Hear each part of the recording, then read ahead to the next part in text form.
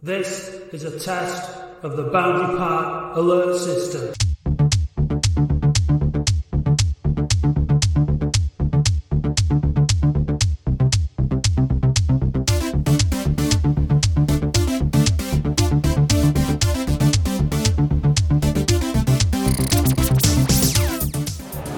Hi, I'm just here with the captain, T-Bomb Terry Whaley. How are you doing, mate?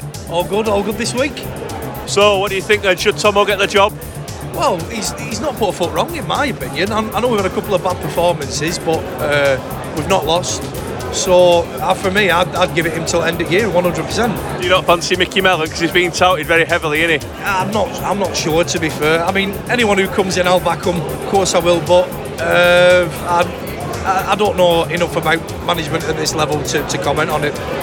I've heard there's a rumour that Bradford are interested in Neil Redfern, and after today, he's sort of going to give the board an ultimatum: give me and Tomo the job, or I'm going to Bradford. Do you think that'd be a massive loss if Tomo went with him? Absolutely, yeah, absolutely. Like I said, I'd give it them two definitely till end of the season. They've done well.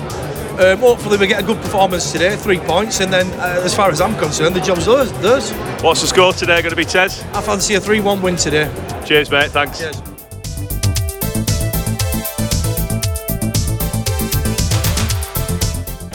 Hi, what's your name, please, pal? James Taylor.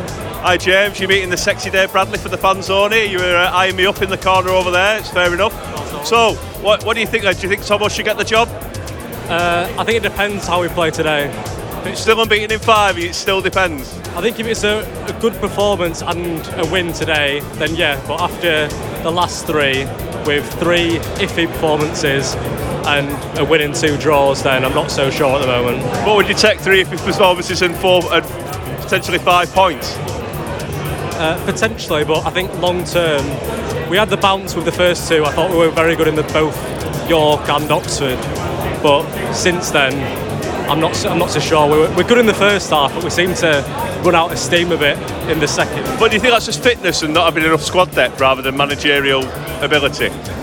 Potentially. It's also been Saturday, Tuesday, hasn't it? So you can, there's lots of arguments either way, but I think what we're about 11 games, 12 games into the season now. Yeah. That we should be fit. Our team fit by now. Yeah, we should be. I just don't think the squad's deep enough, in my opinion. But you know, it's unbeaten in 5. It could be unbeaten in 6 today. What score do you think it'll be today? Well, Dagenham haven't been greatest, but they tend to concede late on from what I've seen recently. Hoping for 2-0, 1 in each half, comfortable each half. Yeah, a good second half performance is what we need, isn't it? Yeah. Thanks, mate. Cheers.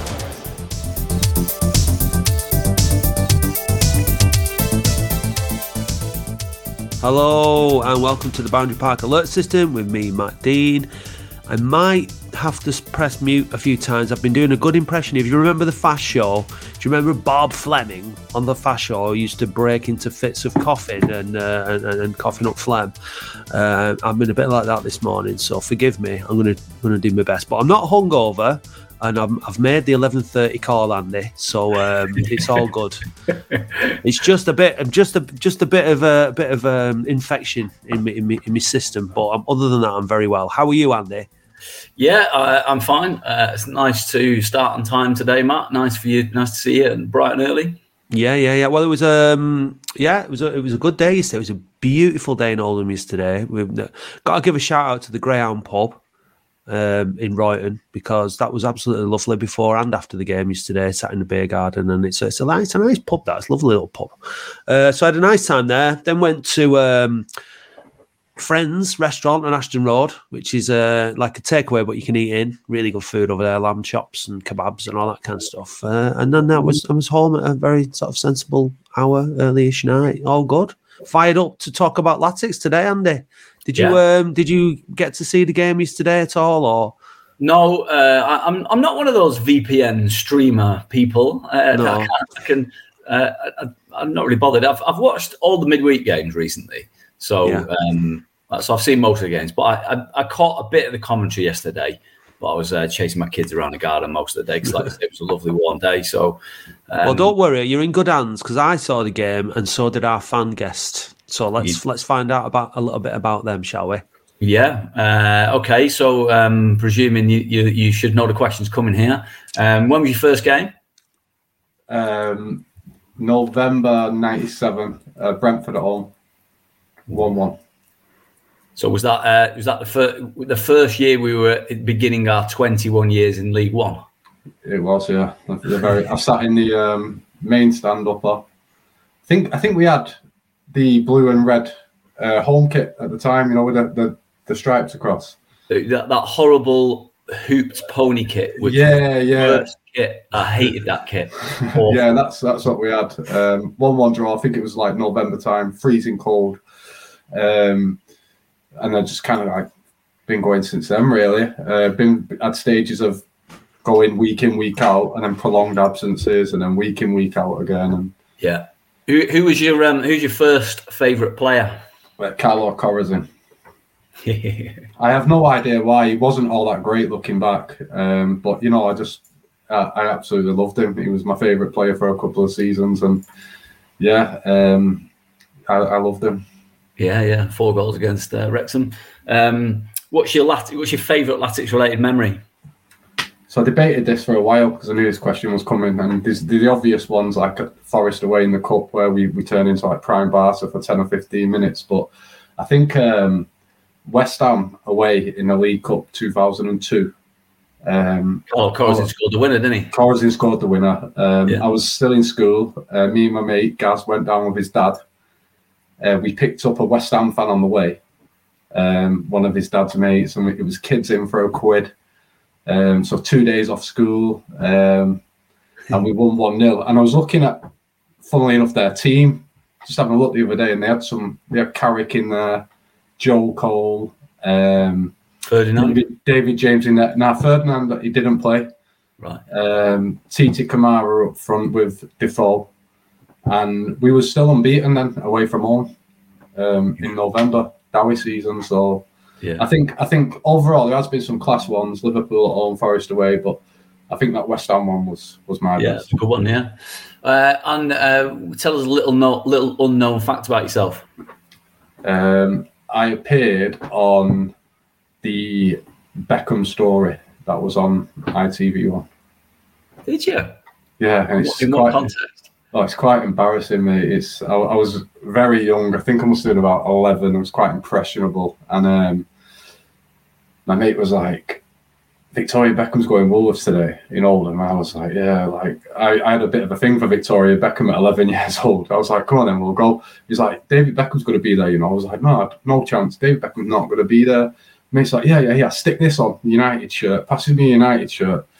So anyway, I thought, yeah, so stuck it on, gets there, and it's just the camera just pans and just stops on my face for like 20 seconds and then just pans away. And when it was aired on ITV, I can remember the landline just went off its head. Everyone phoning, just you're Aaron on Beckham's story, Beckham. And I was like, oh, I've never lived that down. But yeah, it's on YouTube now. You can still see it on there now. Right, we'll dig that out and tweet it. Yeah. It's just a little head, just there. So this morning's guest is Aaron West. Welcome, Aaron. Thank you. Yeah, welcome, Aaron. Nice to have you on, mate. You were telling me just before we started recording that you took your daughter to the match yesterday for her first experience at Latics.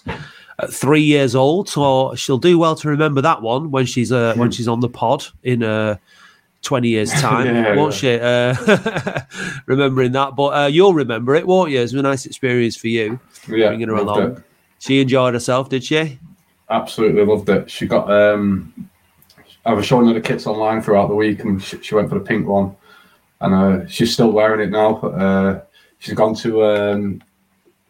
Is it SeaWorld at the Trafford Centre this morning with her mum, and she's gone wearing her Oldham shirt that she had on yesterday. So hopefully we've got another fan there.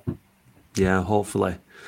So let's talk about the game. So there's obviously two things. There's two elephants in the room: an Asian elephant and an African elephant in the room. At the minute, it's one of them is the players, and are the players good enough, and the other one is the manager. And I'm not no issue with Steve Thompson, but who is going to be the next manager and when is that going to be announced? Because these are two things that really are going to define the season. This is a test of the Boundary Park alert system. Steve, Boundary Park alert system. You look a bit angry after that result today. Is it fair to say? Yeah, I'm disappointed, to be honest with you, because everything we tell them, we leave no stone unturned. We do our own work on Dagenham. We tell them how to play. We try and play to a shape that suits us. We get into a shape when we're out of possession. It just disappoints me sometimes that it ends up like a basketball match, that you get into the final third, you don't make the right decisions, and then we're running 40, 50 yards back. So yeah, I'm a front foot, handle the ball, legs in the team, go and affect it. That's what I want, and I said before, you know, they need a little bit of a boost, these lads, to bring players in, because they're a good bunch. I've said this from day one. They gave you everything. But the pleasing thing today, a set play that we worked, but we shouldn't be. You know, when we get one, we've got to go for two. We've got to go for three. And it's not sitting back. I just think it's ball retention and our mentality to, if it's working, don't change it, instead of dropping back off. And we've got to change that, me and Redders. In terms of you've alluded to the fact you want to bring 3 or 4 players in. That's what you think it needs. Is it the midfield area that you're most concerned about? I think it's all round. You know, in the midfield, sometimes you need a workhorse in there. One can hit the box, or someone can handle the ball. That's what, you know. When I see these players here, I'm not one for big lads who want to tear up. I want someone who can handle the ball, who can create, who can score goals, who can see a pass. That's the sort of midfielder I want. It's like a young Neil Redfern or a young Steve Thompson then. Well, it's everybody's different. People want certain players. I know what sort of player I want in midfield, and it's not just the midfield. It's all round. You know, if I think that what we've got to do, if someone's better than what we've got to try and get them. You know, and it's all around the pitch, and they've got to bring something to the table, because at the moment they give us everything, but we're just lacking that little bit of quality. Is it fair to say it's difficult to recruit at the moment with the managerial vacancy still live, and is it sort of recruitment on hold at the moment? Well, it can't be on hold, because you know you can't just stop recruiting, because the scouts will go and find work elsewhere. So the scouts, I've sent the scouts out Tuesdays, Saturdays, just making notes of what we can get. You know, everybody's different what sort of players we want in there. So the remit at the moment is that whatever happens with the manager's job, that we've got players there, are they suitable for us, and that's to take the Oldham forward. And we've got Altrincham coming up this week. We're still unbeaten, so it's still a positive, isn't it? You know, from where we were to where we are now. What are you going to be anticipating for that game? Local derby. We'll be up for it. We'll get a week training into the legs. Probably give them Monday off just to charge the batteries. Tuesday we'll come in there. We've had a good open conversation with all the players in there. Me and Redders' expectations, because you've got staff in there who want to express themselves. Don't play with fear. Don't play with fear, because that's the last thing that we expect. If you're going to make a mistake, do it the right way and then get back after it. So I'm frustrated today because I see glimpses of what we do, and then I see a side where we just sit back and we can't get the ball, and we're kicking it anywhere, and that's what's frustrating me today. Well, thanks very much, Steve. Thank you. This is a test of the Boundary Park alert system. We could talk a bit about the game yesterday, but it was basically, if you saw the Kidderminster game, the Wealdstone game, or the Maidenhead game, it's kind of similar. I think the difference is that we kind of got going yesterday against Maidstone in patches, but it was all just so predictable. They were inevitably going to equalise and score. I don't really think we got going any great distance yesterday. I thought we were poor. And I thought that we made it far too easy for Dagenham and Redbridge. They look really, really good. And I'm same with Maidstone. This is 2 teams that are down the bottom of the table. Fair enough with Wealdstone at home, because we know Wealdstone can knock it about a bit and stuff. But Dagenham haven't won in 5 games. All right, they didn't win yesterday, but their number 9 and their number 7 absolutely ran us to pieces. Based on that performance yesterday, what's he called, Effingham or something? I'd get rid of Nuttall and Fondop and get him in, because he was absolutely fantastic in that role of the big striker put himself about. He was all over that front line from left to right, in the middle, crossing the ball, getting on the end of things. Absolute pain in the ass for our defenders. I thought Will Sutton was our man of the match. I thought he handled him pretty well. I thought he was the one player on the pitch who did well in his personal battles. But that's the main point I wanted to talk about, was personal battles yesterday on the pitch. I thought that too many of our players lost their personal battles on the pitch, and we didn't earn the right to play. And it was really, really frustrating, because it was the same against Maidstone. And it was inevitable that yesterday that we weren't going to win the game. We came very close at the end. Their keeper, the one that he got down to save at his right-hand post, was an absolutely brilliant save. But they turned it on, like, they got a little bit of energy in the last 5 minutes or in the injury time and went for it. But like, it was incredibly frustrating to watch. So, Aaron, as the fan guest and as somebody who went yesterday, are these performances, are they on the players? Is it all down to them or what? I think it's a difficult one. I think a lot of it is on the players. Like you said, I think we started off really well yesterday. Got the early goal, well worked goal as well. And then when that goal went in, I actually thought, right, come on now, step on them, get another goal before half time. And it's game over pretty much, 2-0 up at half time. But we didn't. We scored, and we sat back and we stopped playing, and we didn't go for the jugular. They came at us. They was playing a lot of the. I mean, in the first half, my daughter got a bit upset, so we moved from where the athletic clothes were to the family stand, and I was attending to her a lot. But every time I did look up at the pitch, the ball was in our half near our net. They was coming forward to us. So.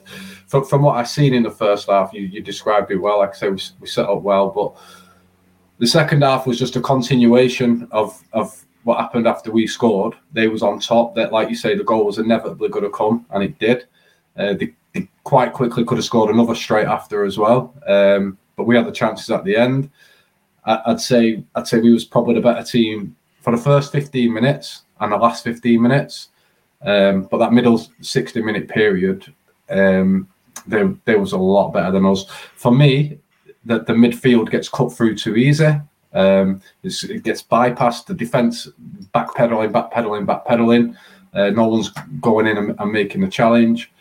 I think we actually we've got personnel that are good. I think a few players get stick that don't deserve it. Sutton, I don't think he deserves it. I agree. Great game yesterday. He's not a right back, but he's growing into that role game on game. He's getting much more competent. But I think we with our personnel at start, we struggle. We have some that are going to be suited to a wider game, like to get in wide green, for example. And we have more that would be better if we played a little bit narrower. And it's kind of we caught between two styles. And yesterday, Norwood in the second half, he was out on the left, and he put a ball into the box, and it bobbled down, and it bounced into a space where nobody was. And the keeper came and got it and cleared it. I said to the bloke next to me, I said, "This is one of the problems we have. Norwood's getting dragged out of position, and where that ball landed is where you want James Norwood. If he's there when that lands there, he scores. We're in front." So I think what we need to do, whoever the new manager is that the midfield is a priority. We need to try something different and get a way of playing that's like an identity for us, because I think we're caught in between two styles. I think one of the real sort of frustrating things is that when you look at the bench, you've nothing to change anything significantly. Like yesterday we had 3 strikers on the bench. And then we had who else? Shelton and the goalkeeper. So we only had Shelton to come on as an option. So the squad isn't as deep and balanced as it should be, as it needs to be. We've talked about it, Andy, before, about the recruitment. There was obviously, Unsworth was responsible. He's the manager. He had Steve Thompson in on his team. We discussed it before. It's a team decision, team effort. But people are going to get to call the shots, aren't they? It's always someone's going to be able to pull rank here and pull rank there and that kind of stuff. Ultimately, you'd assume it's on the manager. So we're left with a squad that I guess that Unsworth assembled in, taking responsibility for it ultimately. We heard the interview with Steve Thompson yesterday, and he's talking about us needing 3 or 4 players. I think we've already established that that's the case on the podcast. Andy, is it time for the board of directors to make a decision on the manager and get it done and dusted now? Because 6 games, no defeats. Steve Thompson knows the squad. He knows what we need. He knows the club. The fans like him. Is it time to give it to Steve Thompson or to just say, thanks very much, Steve, you've done a great job, bring somebody else in? Don't you think at either or we're getting to push or shove time? Well, we definitely are. They're going to have to make a decision soon because you can't let it continue sort of dragging on because it'll affect everybody if they haven't got any certainty. So, yeah, but I mean, if you come back to some of those points that, you just made, recruitment over the summer, I agree with you. Obviously, David Unsworth would have had final say on anything. And we know, don't we, that even without sort of suggesting things that we might be aware of that is not public knowledge. You know that certain players were fancied by Steve Thompson and other players were fancied by David Unsworth, and there was a little bit of friction there. That was kind of obvious for everyone to see, and a little bit of positive friction is there's no bad thing. You don't everyone just be yes men. You want people to debate and reason and then come up with the right structure. But some of the players that have been brought in are self-evidently now, after enough time, not good enough. And so therefore recruitment has sort of failed over the summer. They haven't got the squad balanced properly.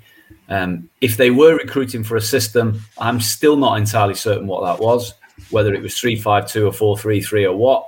And Steve Thompson's alluded to it in his recent interview by saying they need 3 or 4 more players, that they also can't keep changing the system because they're tinkering. I mean, I didn't see the game yesterday, so you guys can tell me what formations we moved in and out of. But, at the Maidenhead away game, we played 3 formations in that game at various points. And in midweek against who did we play midweek?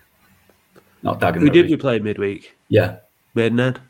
Or Maidenhead in week? No, Maidenhead was... Oh, sorry. Who did we play away the other day then? Wealdstone, sorry. So yeah, all these part-time Southern Leisure centres mixing together for me. So yeah, Wealdstone we played 3 formations in the game, and Maidenhead we played a couple.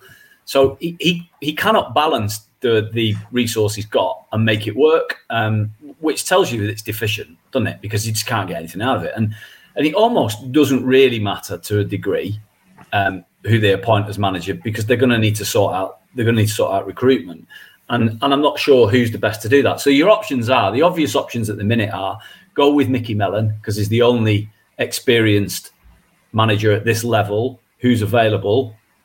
Go with him, or you stick with what you've got, or you go with something entirely sort of left field.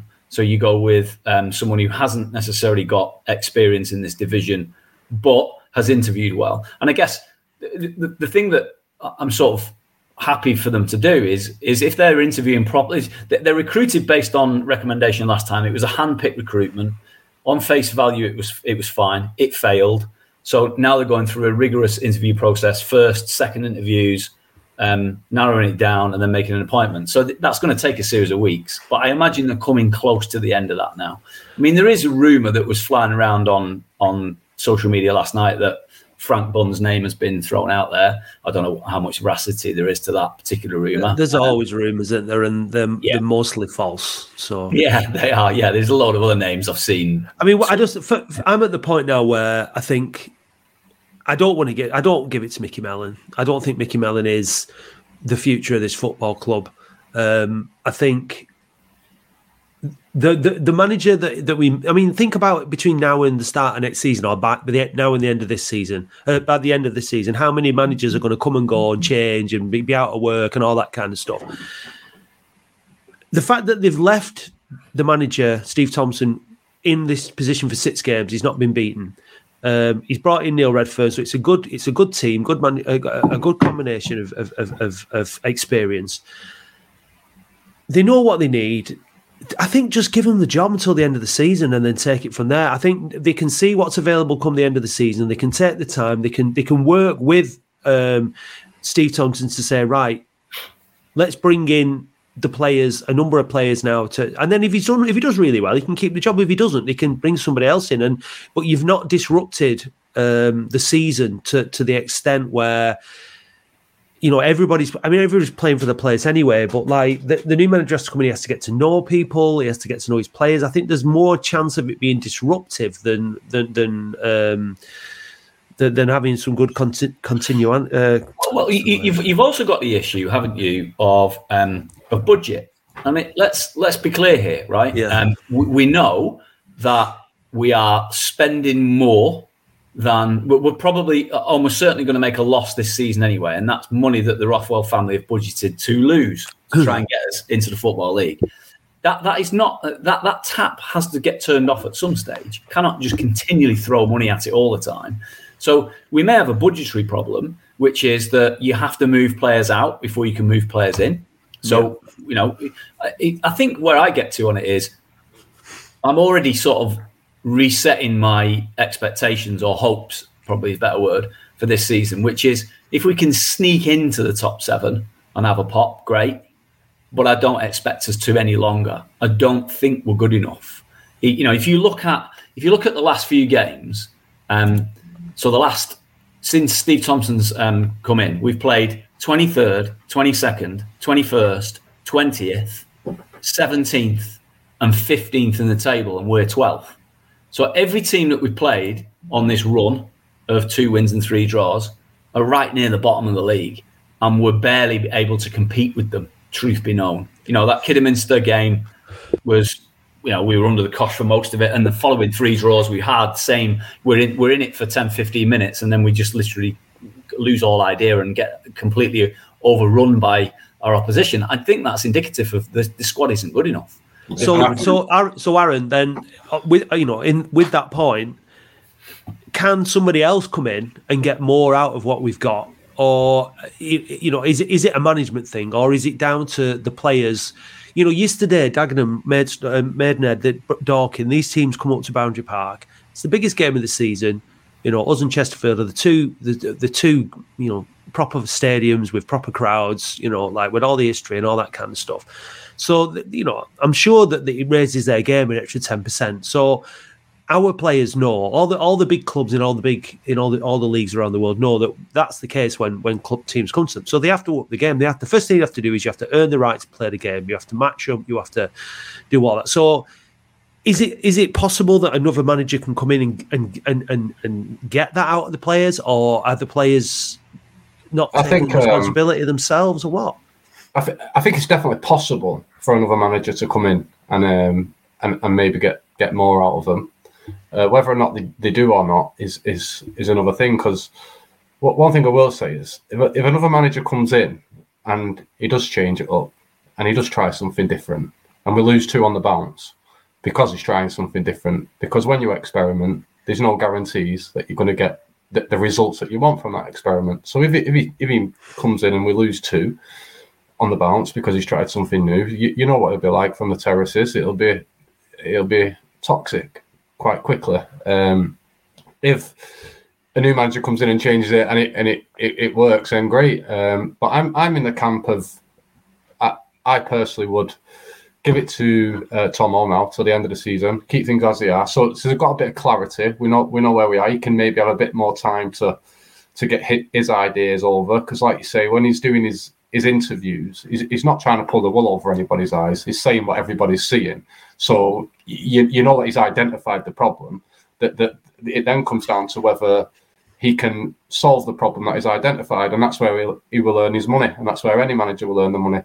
I don't think in the time that since Unsworth left that there's been enough time for him to completely change the style of play, or there's been no signings of new players or anything like that. We've been playing Saturday, Tuesday, which I don't think has helped in terms of getting his philosophy over or changing. But I'm confident, a lot more confident, when a manager comes out and says what you've seen, that they don't, all they have to do is follow up and fix the problems that they've identified. At least they are identifying the problems that everybody else is. And they're not kind of like blind to it. They're not coming out saying that they. I mean, how many games under Unsworth? And fair enough, I backed Unsworth for a long, long time, but how many times did he come out and say we were the better side when we clearly wasn't? And that's what I think fans can get behind. So yeah, I'm in the camp of I'd give it to Thompson till the end of the season. See what we can get out of the players. Get a couple of loan signings in if we can't afford to get any permanents in, and see where it goes. But I agree. I never really did expect us to be like top of the league. I think a lot of the time, as again, not generalising everybody, but we can kind of carry some arrogance. Some people think Oldham Athletic National League. Tell the other team not to turn up. The 3 points are ours. Do you know what I mean? And I think that sometimes does maybe carry over to some of the players. We have got a great squad, but I don't think it's as good as what everybody makes out. There's some good teams in here that have had settled squads that have got good players. And on this fact as well, I was thinking the other day, I know a lot about our squad. I could tell you bits about other teams, little bits, one or two players. And some people, you'd think they'd know every player inside out of the whole league. Or like, these are rubbish. And that's just not the case. You know a lot about your own team, but you don't really know much about other teams. So there is decent players out there. They're not picking. They're not falling around on a Sunday morning getting lads together to come and play Latics. You know what I mean? They've got good, decent squads throughout the division. Well, we've seen it. So we've seen it over and over again that on the day. And what that means is on your day means when all the players are at it, when everyone's up for it and everyone's giving it 110%, like on an occasion when they come to one of the biggest clubs and it's a scalp and they want the like they do when they come to Boundary Park. So more often than not, teams turn up at Boundary Park and they're on the game.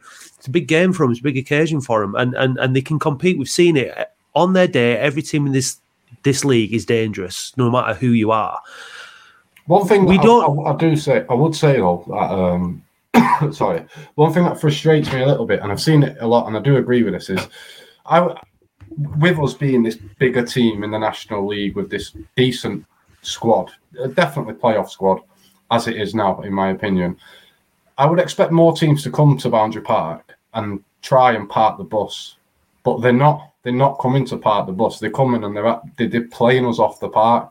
And I think if we was on top of teams, and we've all seen them games where you've battered somebody for 80 minutes and it's a draw, and yeah, you're disappointed that it's finished a draw, but you've been on top of the game and you know things are going in the right direction. It is really frustrating when you're being played off the park against what you perceive as much poorer sides. The reason is for that, though, Aaron, is because the clubs are watching us. They're watching the games. They're saying if you get on, like we had, was it Mark White said he spoke to one of the other managers who said the fans will get on the back if you keep them, if you keep them off the ball, and so they know how to play us. They know how to play against us. When that goal went in for Dagenham yesterday, for the next 5 minutes around where I was, the atmosphere really changed, and I could feel it, and I was like, come on, we can still win this. It's not game over, you know what I mean? And then a few other things happened. I know we spoke about it before we came on, but when Shelton came on, again, you've mentioned it on this pod loads of times, but Shelton got booed onto the pitch, and I cannot fathom how in that situation you're trying to get the win at home, booing somebody on is, I mean, personally, he has not been good enough for us. Let's be honest. I'm not saying he's been a brilliant signing. Don't boo him. I just think it's stupid to boo him when he comes on. And I was thinking about this. I had a job many years ago in sales, and I was based in Oldham at the time. I was really comfy, and I was really good at it. And then I got offered the chance to do the same job in Manchester, which I took because I thought and I got there, and it was like I'd never done the job before in my entire life. I physically could not. I don't know what happened. I just wasn't comfy. I didn't fit into the surroundings, and quite swiftly I moved on. And I think maybe that potentially is what best for Shelton. He might just not have fitted. It is obviously he's got some talent to be at the level that he's at, and I just don't agree with him being booed onto the pitch. And yesterday, at least the substitution yesterday was Sheeran off and Shelton on, yeah. which that deserved a cheer, I think, rather than a boo, because it was like, well, at least it's not the two of them in together. Really, like Sheeran didn't have a good game yesterday. and that's not singling him out. I'm just saying he very rarely gets taken off the pitch, Sharon. Shelton came on, again, difficult position to come in and take control of. Lundstrom didn't really, again, we've got to give him time, but he didn't really, affect the game in the way that we're hoping to see. Green was very, very quiet again. Dickinson was quiet yesterday compared to what we've come to expect from him. So, and then Reed and Norwood, it's like potentially could be a good combination, but it didn't really work yesterday. I mean, so all over the pitch, it was just. But you got to go through some of these players, right? This is part of the issue, right? Alex Reed is celebrated like he's a cult hero, right?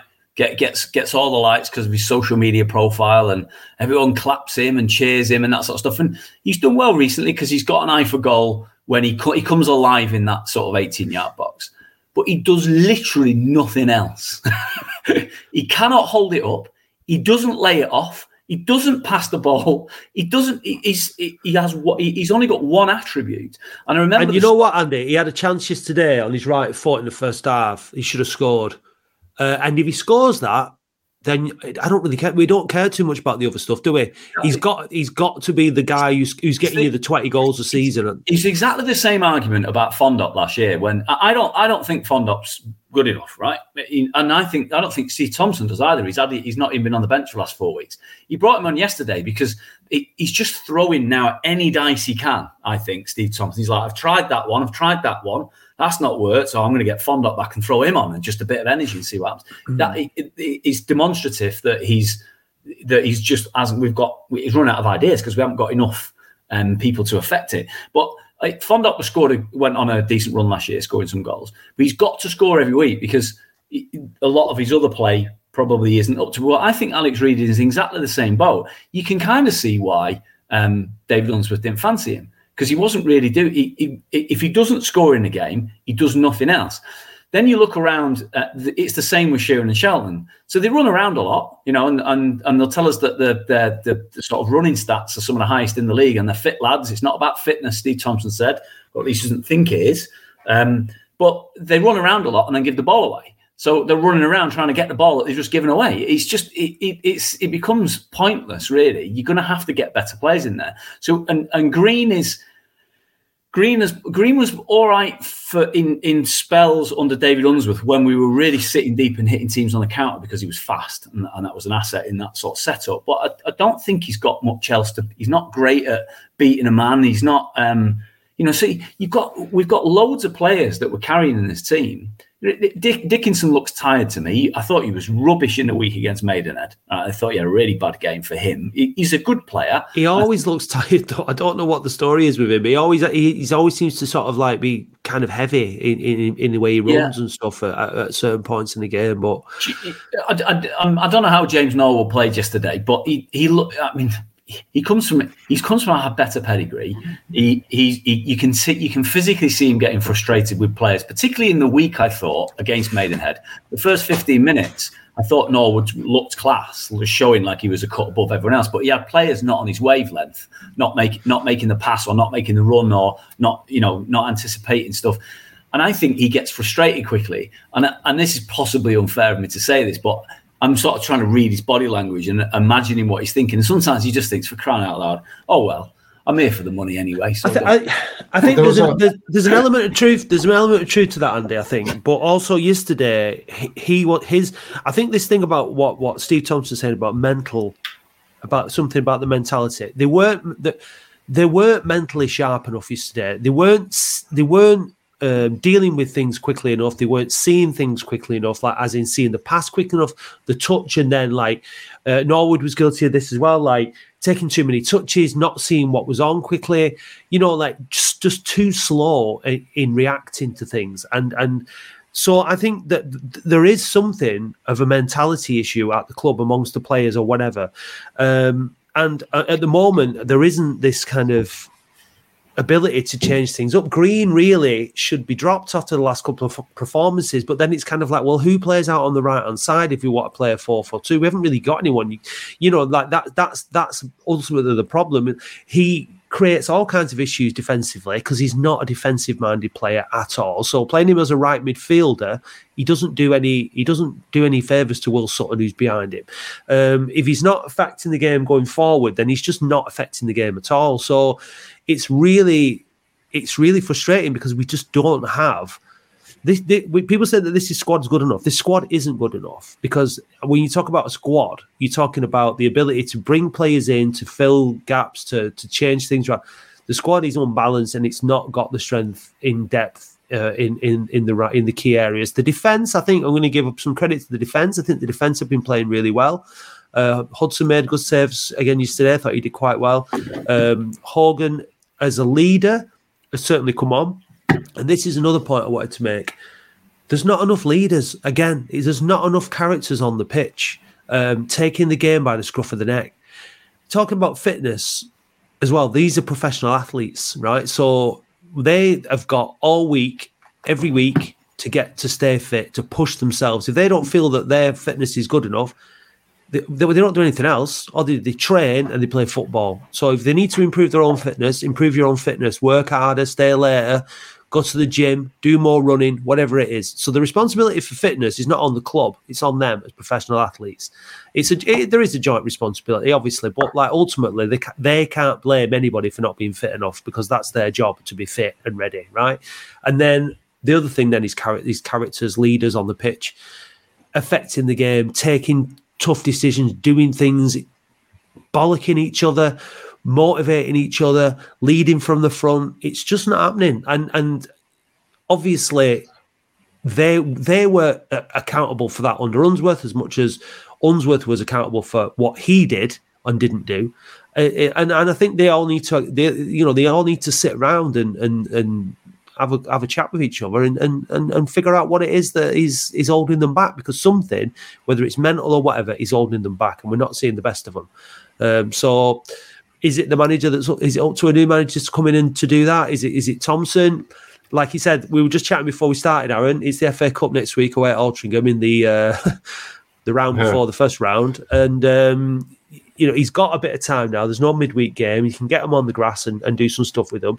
We can't really bring in like another team for next week, the way that sometimes you might do, because we haven't really got like another team. We've only got like what our best team is really. So, but our best team is not as good as Alti's best team. Have you seen the form? Yeah, they're in great form, aren't they? So it's going to be really, really tough next week. There, Aaron, you were saying that you're not bothered about the FA Cup, but Andy, going back to what you were saying about budgets and obviously improving the squad, I mean, getting to the third round of the FA Cup and getting a good draw is really, really important to try and claw back some of those losses. And it is an important competition. It's a very, very tough game that we've got away at Altrincham, but I'm looking forward to it, mate, because it's a cup game and I love cup games. So, but I would like to see us get to that. Financially, I'd love to see us get into the third round draw, because everything helps. We need to improve the squad, and we could do with the club, we could do with the squad generating some funds for the owner rather than the owners having to generate them for themselves, really. Yeah, that's a good point with the funds that you can get from the FA Cup. But just going back a second to the Norwood conversation, I watched him yesterday. There was a point where he was making a run in the second half, and Hogan had the ball, and he didn't even look in his direction. And I could see in Norwood's body language then, he was like, fucking hell, like he'd made the run and he wasn't even. And then there was a moment in the second half that just kind of like summed up what happens to 20, 30 goal a year strikers at Latics. When Norwood, I don't know if you've seen this, Matt, he had the ball in the box about to shoot and fell over the ball. And I said to the ball next to me, I said, that's what happens when Oldham Athletic sign 20 goal season strikers. This is what happens to them here. They fall over the ball. And I mean, it was unfortunate. But going back to what you just said about the FA Cup, it can obviously bring good funds into the club. It's good prize money for winning, especially once you get into the FA Cup proper. We've had top FA Cup memories, saying it before, Forest, Liverpool, Everton. But for me, I would happily go out next week to Altrincham and focus purely on the league. I'd be happy for us to go to Alty next week, try a new system, and see what it does. But I think we've touched on it. For me, at the top of the field, we've got a good. We've probably got too many forwards in this squad. We've got too many forwards, but we've only scored 20 goals. Yeah. We've got too many. And if you look at other teams in the league around us, like Chesterfield have scored 36. Even Gateshead have scored 34, right? So 20 goals. I mean, to Matt's point, we've only conceded 19, that's 2 less than Chesterfield, who conceded 21. So probably at the back, we're not as bad as, but given all these the middle of the park, the riches we've got, we just don't create for them. The middle of the park is I think we've got a team, a promotion challenging players for defenders. We've got promotion challenging attackers, but we are weak as piss in the middle of the park, and that is going to cause us a problem for the rest of the season, regardless of the manager, if we cannot change some of the personnel in the middle of the pitch. Well, ultimately, it's making the defence work extra hard because they're, and that's why I've got to give a shout out to them, because I think they're dealing with the pressure that they're being put under really well. And the strikers aren't getting the support they need in terms of the quality of the passes that they need, and also in terms of the numbers. Like there was an incident yesterday where like you said before about Norwood being pulled out of position and things like that. That the ball dropped in the box. Now, when I used to play midfield, like this is a long time ago now, but in my glory season, when I scored 21 goals from midfield. That was what when the ball dropped in the box after an attacking move, as in one of the midfielders, you're busting your gut. You could see what was going to happen. You've got to follow in that ball. When you say it like that, you know what I mean? It's got to be your intention. I'm getting that when that ball drops into that, I'm a midfielder. I'm bombing in. I'm going to finish that. I'm scoring that, and that's got to be the attitude. And it wasn't there at all. Well, when you describe it like that, as you was describing it like that, as a midfield player to come down, and obviously this is levels above where I'm at, but straight away in my head, Frank Lampard, Steven Gerrard just popped into my head. Like, you're right, the ball drops down in the middle of the box, comes down, bang, they're on it. Yeah. And I know it's a lot higher levels than what we're at. But it's the same thing. When a ball bounces in a penalty area, it's the same in any penalty area. It doesn't matter. And if there's time and the space, if it's all about who's got the most desire to get to the ball first. And like that, so it's that kind of stuff where it's not. I'm trying to think. Dickinson's been scoring for us. Green's got a couple for us. I don't think the defenders have chipped in with many, have they? I'm not too sure. The goals have all come from the strikers, haven't they? They're not. Score at Gateshead. Yeah, but he did. But as a rule, it's kind of like spread amongst basically Norwood and Reed, isn't it? I think as well, when you look at our squad, when we have got a lot of players in. I mean, you look at midfield. I know there's a few players out, but we I think it's important that we do shift some, because we're in danger on a smaller scale of becoming a little bit like the Chelsea of non-league. We've 30, 40 players again in the squad. How do you keep them all happy? So I'm sitting here saying, he said, we need a new midfield. I completely understand that it's just not that easy. I understand that we can't just go and sign another 4 players and that's it, problem solved. I'm not trying to be blind to that, but either way, one way or another, the problem is the midfield, and that needs addressing. Part of the issue we've got is we've just given Nathan Sheeran an extension on his contract. I'd like to know if that was an appearance-based thing or whether someone sanctioned that, because I think it's madness personally. Because whilst he runs around a lot and gets stuck in, he's got a lot of deficiencies in certain areas which catches out, and so we've given him another year. So there's a financial commitment to him. Have we got at least another year, possibly more, on Shelton? So if you're looking at replacing some of these players in the middle of the park, and Danny Gardner's made of biscuits, right? So I think he's out for you can't rely on him, can you? He's not somebody you can rely on to get you up that league. So you've got all your central midfielders there. Really, you could do replacing all of them. You've got to shift them out. You can't do that if no one will take them on. And the other risk of trying to sign players in the middle of a season, like the middle of last season. Who did we sign in the season? We signed Shelton, we signed Alex Reed, we signed one or two others maybe during the middle of the year. Is you're signing players that other teams don't want, right? And that you're not signing players at the end of their contracts who've maybe got options. You're not signing in demand players. So like if you look at Hobson, I mean, what a player he looks like. What a great signing he is. But he had options, and we convinced him that we were the best one. He's probably I mean, we signed Joseph Yarni, didn't we, during the season last season, and he had an impact. I think there are fines out there. But I think we really need to think, and this is where about like with Thompson and Redfern now, like however that is they want to play, does that match up with? I don't know, the club, we don't have a director of football, so it is very much on the manager. So their views of that compared to anybody else who's being interviewed, what do they want? Do we need, if we brought in a wing back, for a right-sided wing back, and we played 3 centre halves and we played with the 2 proper wingers, and we had a few more, we've got Dan Ward, we've got Josh Lundstrom, we've got Dickinson. Is that the easiest way of sort of like recruiting so that we've got a team and a way of playing without having to buy in too many more players? That you could argue that 2 up top, we've got the midfielders. Arguably we need more bodies in there, so we can put Sheringham in there, we can put Gardner in there when he's fit. We've got Lundstrom, Ward, Dickinson. You've got Green to come off the bench as and when maybe you need a bit more pace up front. But I think he is more of an impact player because he's not going to give you consistent 90 minutes week in, week out, and he's definitely not a wing back. But then we fall down if Mark Kitchen has an injury or gets suspended or whatever, because without him, where's our threat? Where are the deliveries? If that was to happen now, the way we've been playing, I've said this exact thing to someone yesterday. If Kitchen was injured or suspended right now, we would carry next to no attacking threat because we also wouldn't even have a left back. Yeah, so you'd have to recall Benny Couto from Ashton United. We would. We just because we don't have a left. I'll be like next thing. It'd be like, right, Will Sutton, you've done a great job at centre half and right back. It's time to go and play a left back now. You go over there, son.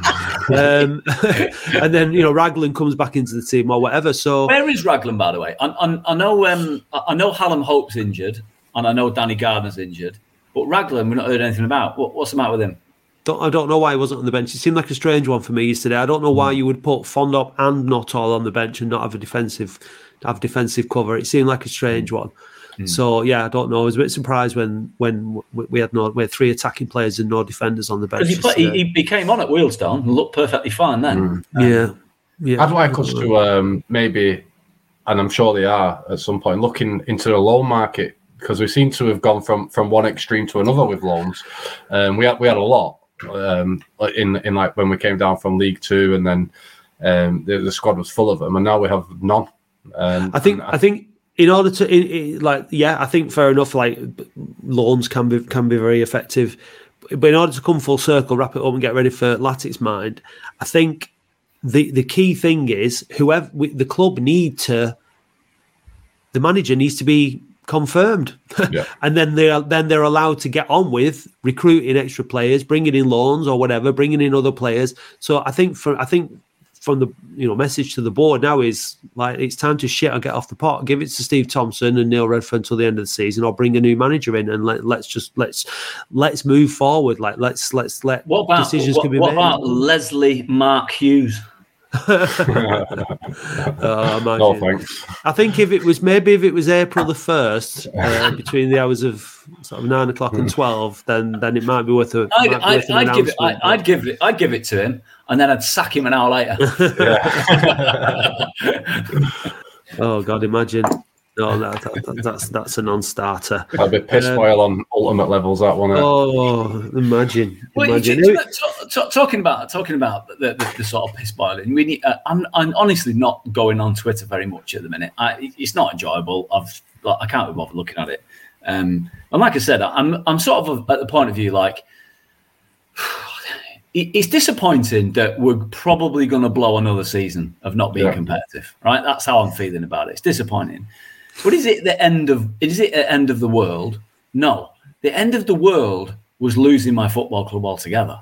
And I'm still sort of have the warm glow of security wrapped around me, where I still think to myself, well, the point is, like, if a club's been in turmoil, look at how long is it going to take for Scunthorpe and Southend to right themselves from where they've been, and and other clubs. How long has it taken? How long does it take Luton to sort of turn the tide on their fall years and years back? Look where they are now.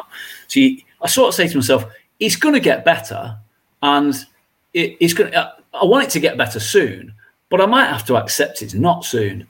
But it'll get better one day, because it can't not get better if you have competence behind the scenes, which we have. Now, they're going to make mistakes. The other thing I keep thinking as well is for the Rothwells, who are doing this for the first time, then this last year has been an enormous learning curve for them, right? They've learned this year what works and what doesn't work in appointments and structure and recruitment and management, and they're going to have learned a lot. So this interview process now, even if they get this one wrong, right? If this manager doesn't work out, the next one, whoever gets appointed, let's say it's Steve Thompson and Neil Redfern, we don't get into the playoffs, then they get to go again. And each time, incrementally, we're going to get better. So yes, I am still zen because it is going to get better. And moaning about it and whinging about it all the time, I just don't. I mean, if you want to vent, fine, but I don't think it does anyone any good, you know? I think. Yeah, go on, Aaron. Sorry, mate. I think you've hit the nail on the head. You know, every decision being made at the club at the moment is either for the benefit of the club or the benefit of the fans. You're not second guessing anything that's going on. So that's a huge weight lifted off everyone's shoulders, compared to the last regime and compared to the end of the regime before that. Yeah. And I think that like you say, it's all about perspective. It's not the end of the world if we don't go up this year. Would I like us to? Yes, of course I would. Absolutely. But I know the club's in safe hands at the moment, and like you say, it will get better. Yeah, look, at the end of the day, right, the board and the people that are responsible for recruiting managers and setting the tone, the agenda, and success, they'll be judged on it in time, because and they'll either get it right or they won't. And then if they don't, then it'll be on them, won't it? Well, that's the way it goes. At this stage in the development of the football club, they made an appointment, it didn't work. This appointment is now really, really important. So what they've got to weigh up is it better off to stick with what they've got and arguably rock the boat a little bit less by giving it to Redfern and Thompson, or do they have a fantastic candidate lined up, ready to go? It would suggest to me, the fact that they've had 6 games, that there isn't a fantastic candidate lined up, ready to go. But I think either way, it needs announcing, and then everyone can just kind of focus on the rest of the season. So we'll see what happens. But Andy, have you got the questions lined up for Aaron? I have. Aaron, are you ready? As ready as I'll ever be. This is the payoff in it for having to come on. You get to come on the pod, but you do have to sit through and face the Latics Mind Inquisition. So if you're both ready, I'll crack on with the music.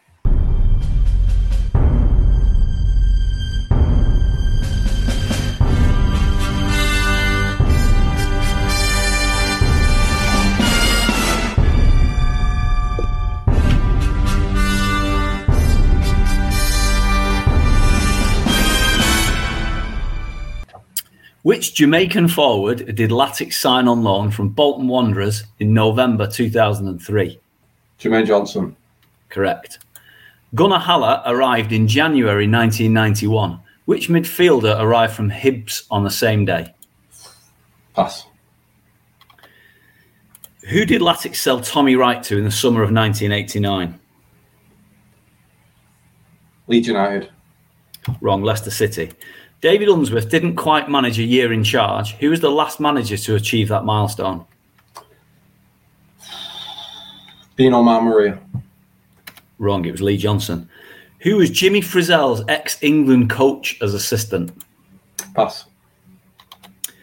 Who knocked Latics out of the FA Cup in 1993-94? Manchester United. Correct. What colour was Latics away kit in 2014-15? White. Wrong, it was luminous yellow. Who was Latics' top scorer in 2011-12? 2011-12. Jesus. Pass. Who did Chris Killen play international football for? New Zealand. Correct. Which country did Rodney Jack represent whilst playing? Trinidad and Tobago.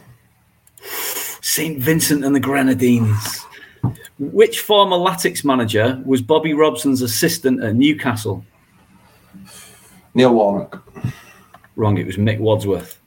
Who was top scorer for Latics in who was top scorer in Latics 2002-2003 playoff season? Wayne Andrews. Wrong, it was David Ayres.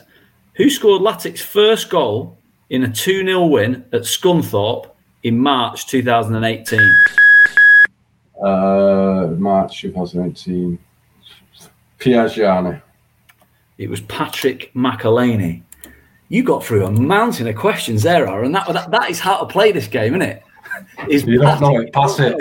Pass if you don't know. You got through 1, 2, 3, 4, 5, 6, 7, 8, 9, 10, 11, 12, 13. And no one's got through that many questions before. Now I've got to top them up. How many? Top of that leaderboard then. Yeah, top of that leaderboard. You got 3 right, which is good. So that's more than good enough average. How many passes did you have? You had 1, 2, 3 passes in there, I think.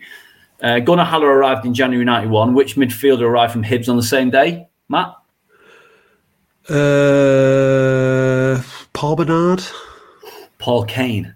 Oh, yeah, Paul Kane, yeah. Who was Jimmy Frizzell's ex-England coach assistant? Bill Taylor. Who was top scorer for Latics in the 11-12? It's going to kill me, this. The Flying Finn. Oh, Shefty. Yeah. Not bad though, Aaron. 3. Better than 0. It is. Glass half full. Yeah, exactly. Glass half full, which is where we are with Latics, isn't it, Aaron? Yeah, definitely. Glass half full. Might as well be positive. Might as well be happy. It's pointless moaning about it. It was one of the reasons we invited Aaron on. It's funny this because we invite people on as fan guests when they've got a particular point of view on a topic, and then by the time we get them on the podcast, that subject matter's long gone. I think Aaron was like one of the lone voices at the point that the anti-Unsworth out brigade were like at fever pitch, and Aaron was like, "Just chill out." Like, yeah. I think sometimes going back to it's easy to get. We all get frustrated, don't we, at the games, and it seems sometimes like there's a competition over who can get the angriest on Twitter about it, and it's sometimes I look at it, I think Jesus Christ, it is what it is. You have no effect over it, so don't get so angry over it. Absolutely agree, and sometimes it's not as so much a competition. I agree with you, by the way. I think it's not so much a competition; it's performative. So some people are going onto social media in a fit of rage because they're performing for everyone else to see them do it. Yeah, and I don't understand. You just look like an absolute idiot, don't you? You look like a child who can't get it. I mean, my daughter does this in Asda's or whatever when I say no to her, and she starts having this performance of rage, like I can't have that, and it's a tantrum. It's an online tantrum. Yeah, and sometimes you just need to take a big chill pill, look at the wider picture. The club's in good hands. The right decisions are being made. We're moving forwards. Things will get better. The midfield will get better. The team will get better. And ultimately, once we're up there, we'll be at the top. Everyone will come united. But what I do stand by is we overreact to draws at home. I mean, we're unbeaten in 6 games. We've won 3, we've drawn 3. Arguably, we should have won 1 or 2 more of those games, but still unbeaten in 6. So, the FA Cup on Saturday, I think it'd be nice to go there and win, especially after last season's absolute turgid performance at Altrincham. But yeah, I just wanted to keep this unbeaten run going as well. I think it's important, even if it's in the FA Cup or whatever. Let's keep this unbeaten run going, and then we've got Rochdale away. If we turn them over at their place, everyone's then positive again, aren't we? I mean, we're within touching distance now of the playoffs. And 6 games ago, I know it was still early in the season, and you see people saying, "Oh, no chance of the playoffs now." Still very early in the season, 6 games ago. If we win at Rochdale next week or the week after, everyone's totally. We've got there's plenty of time. Totally, chance of getting in the playoffs is well on. But I think we've got 3 away games now on the bounce, local. We can sell them out. We can show what we're all about. Like, get down to Altrincham and Rochdale and Fylde, pack out the away end, make loads of noise, and let's win some away games, and let's get, and hopefully have that manager position permanently filled, and let's push on, and hopefully the players will rise to it, and this season is not over. It's our full, Andy.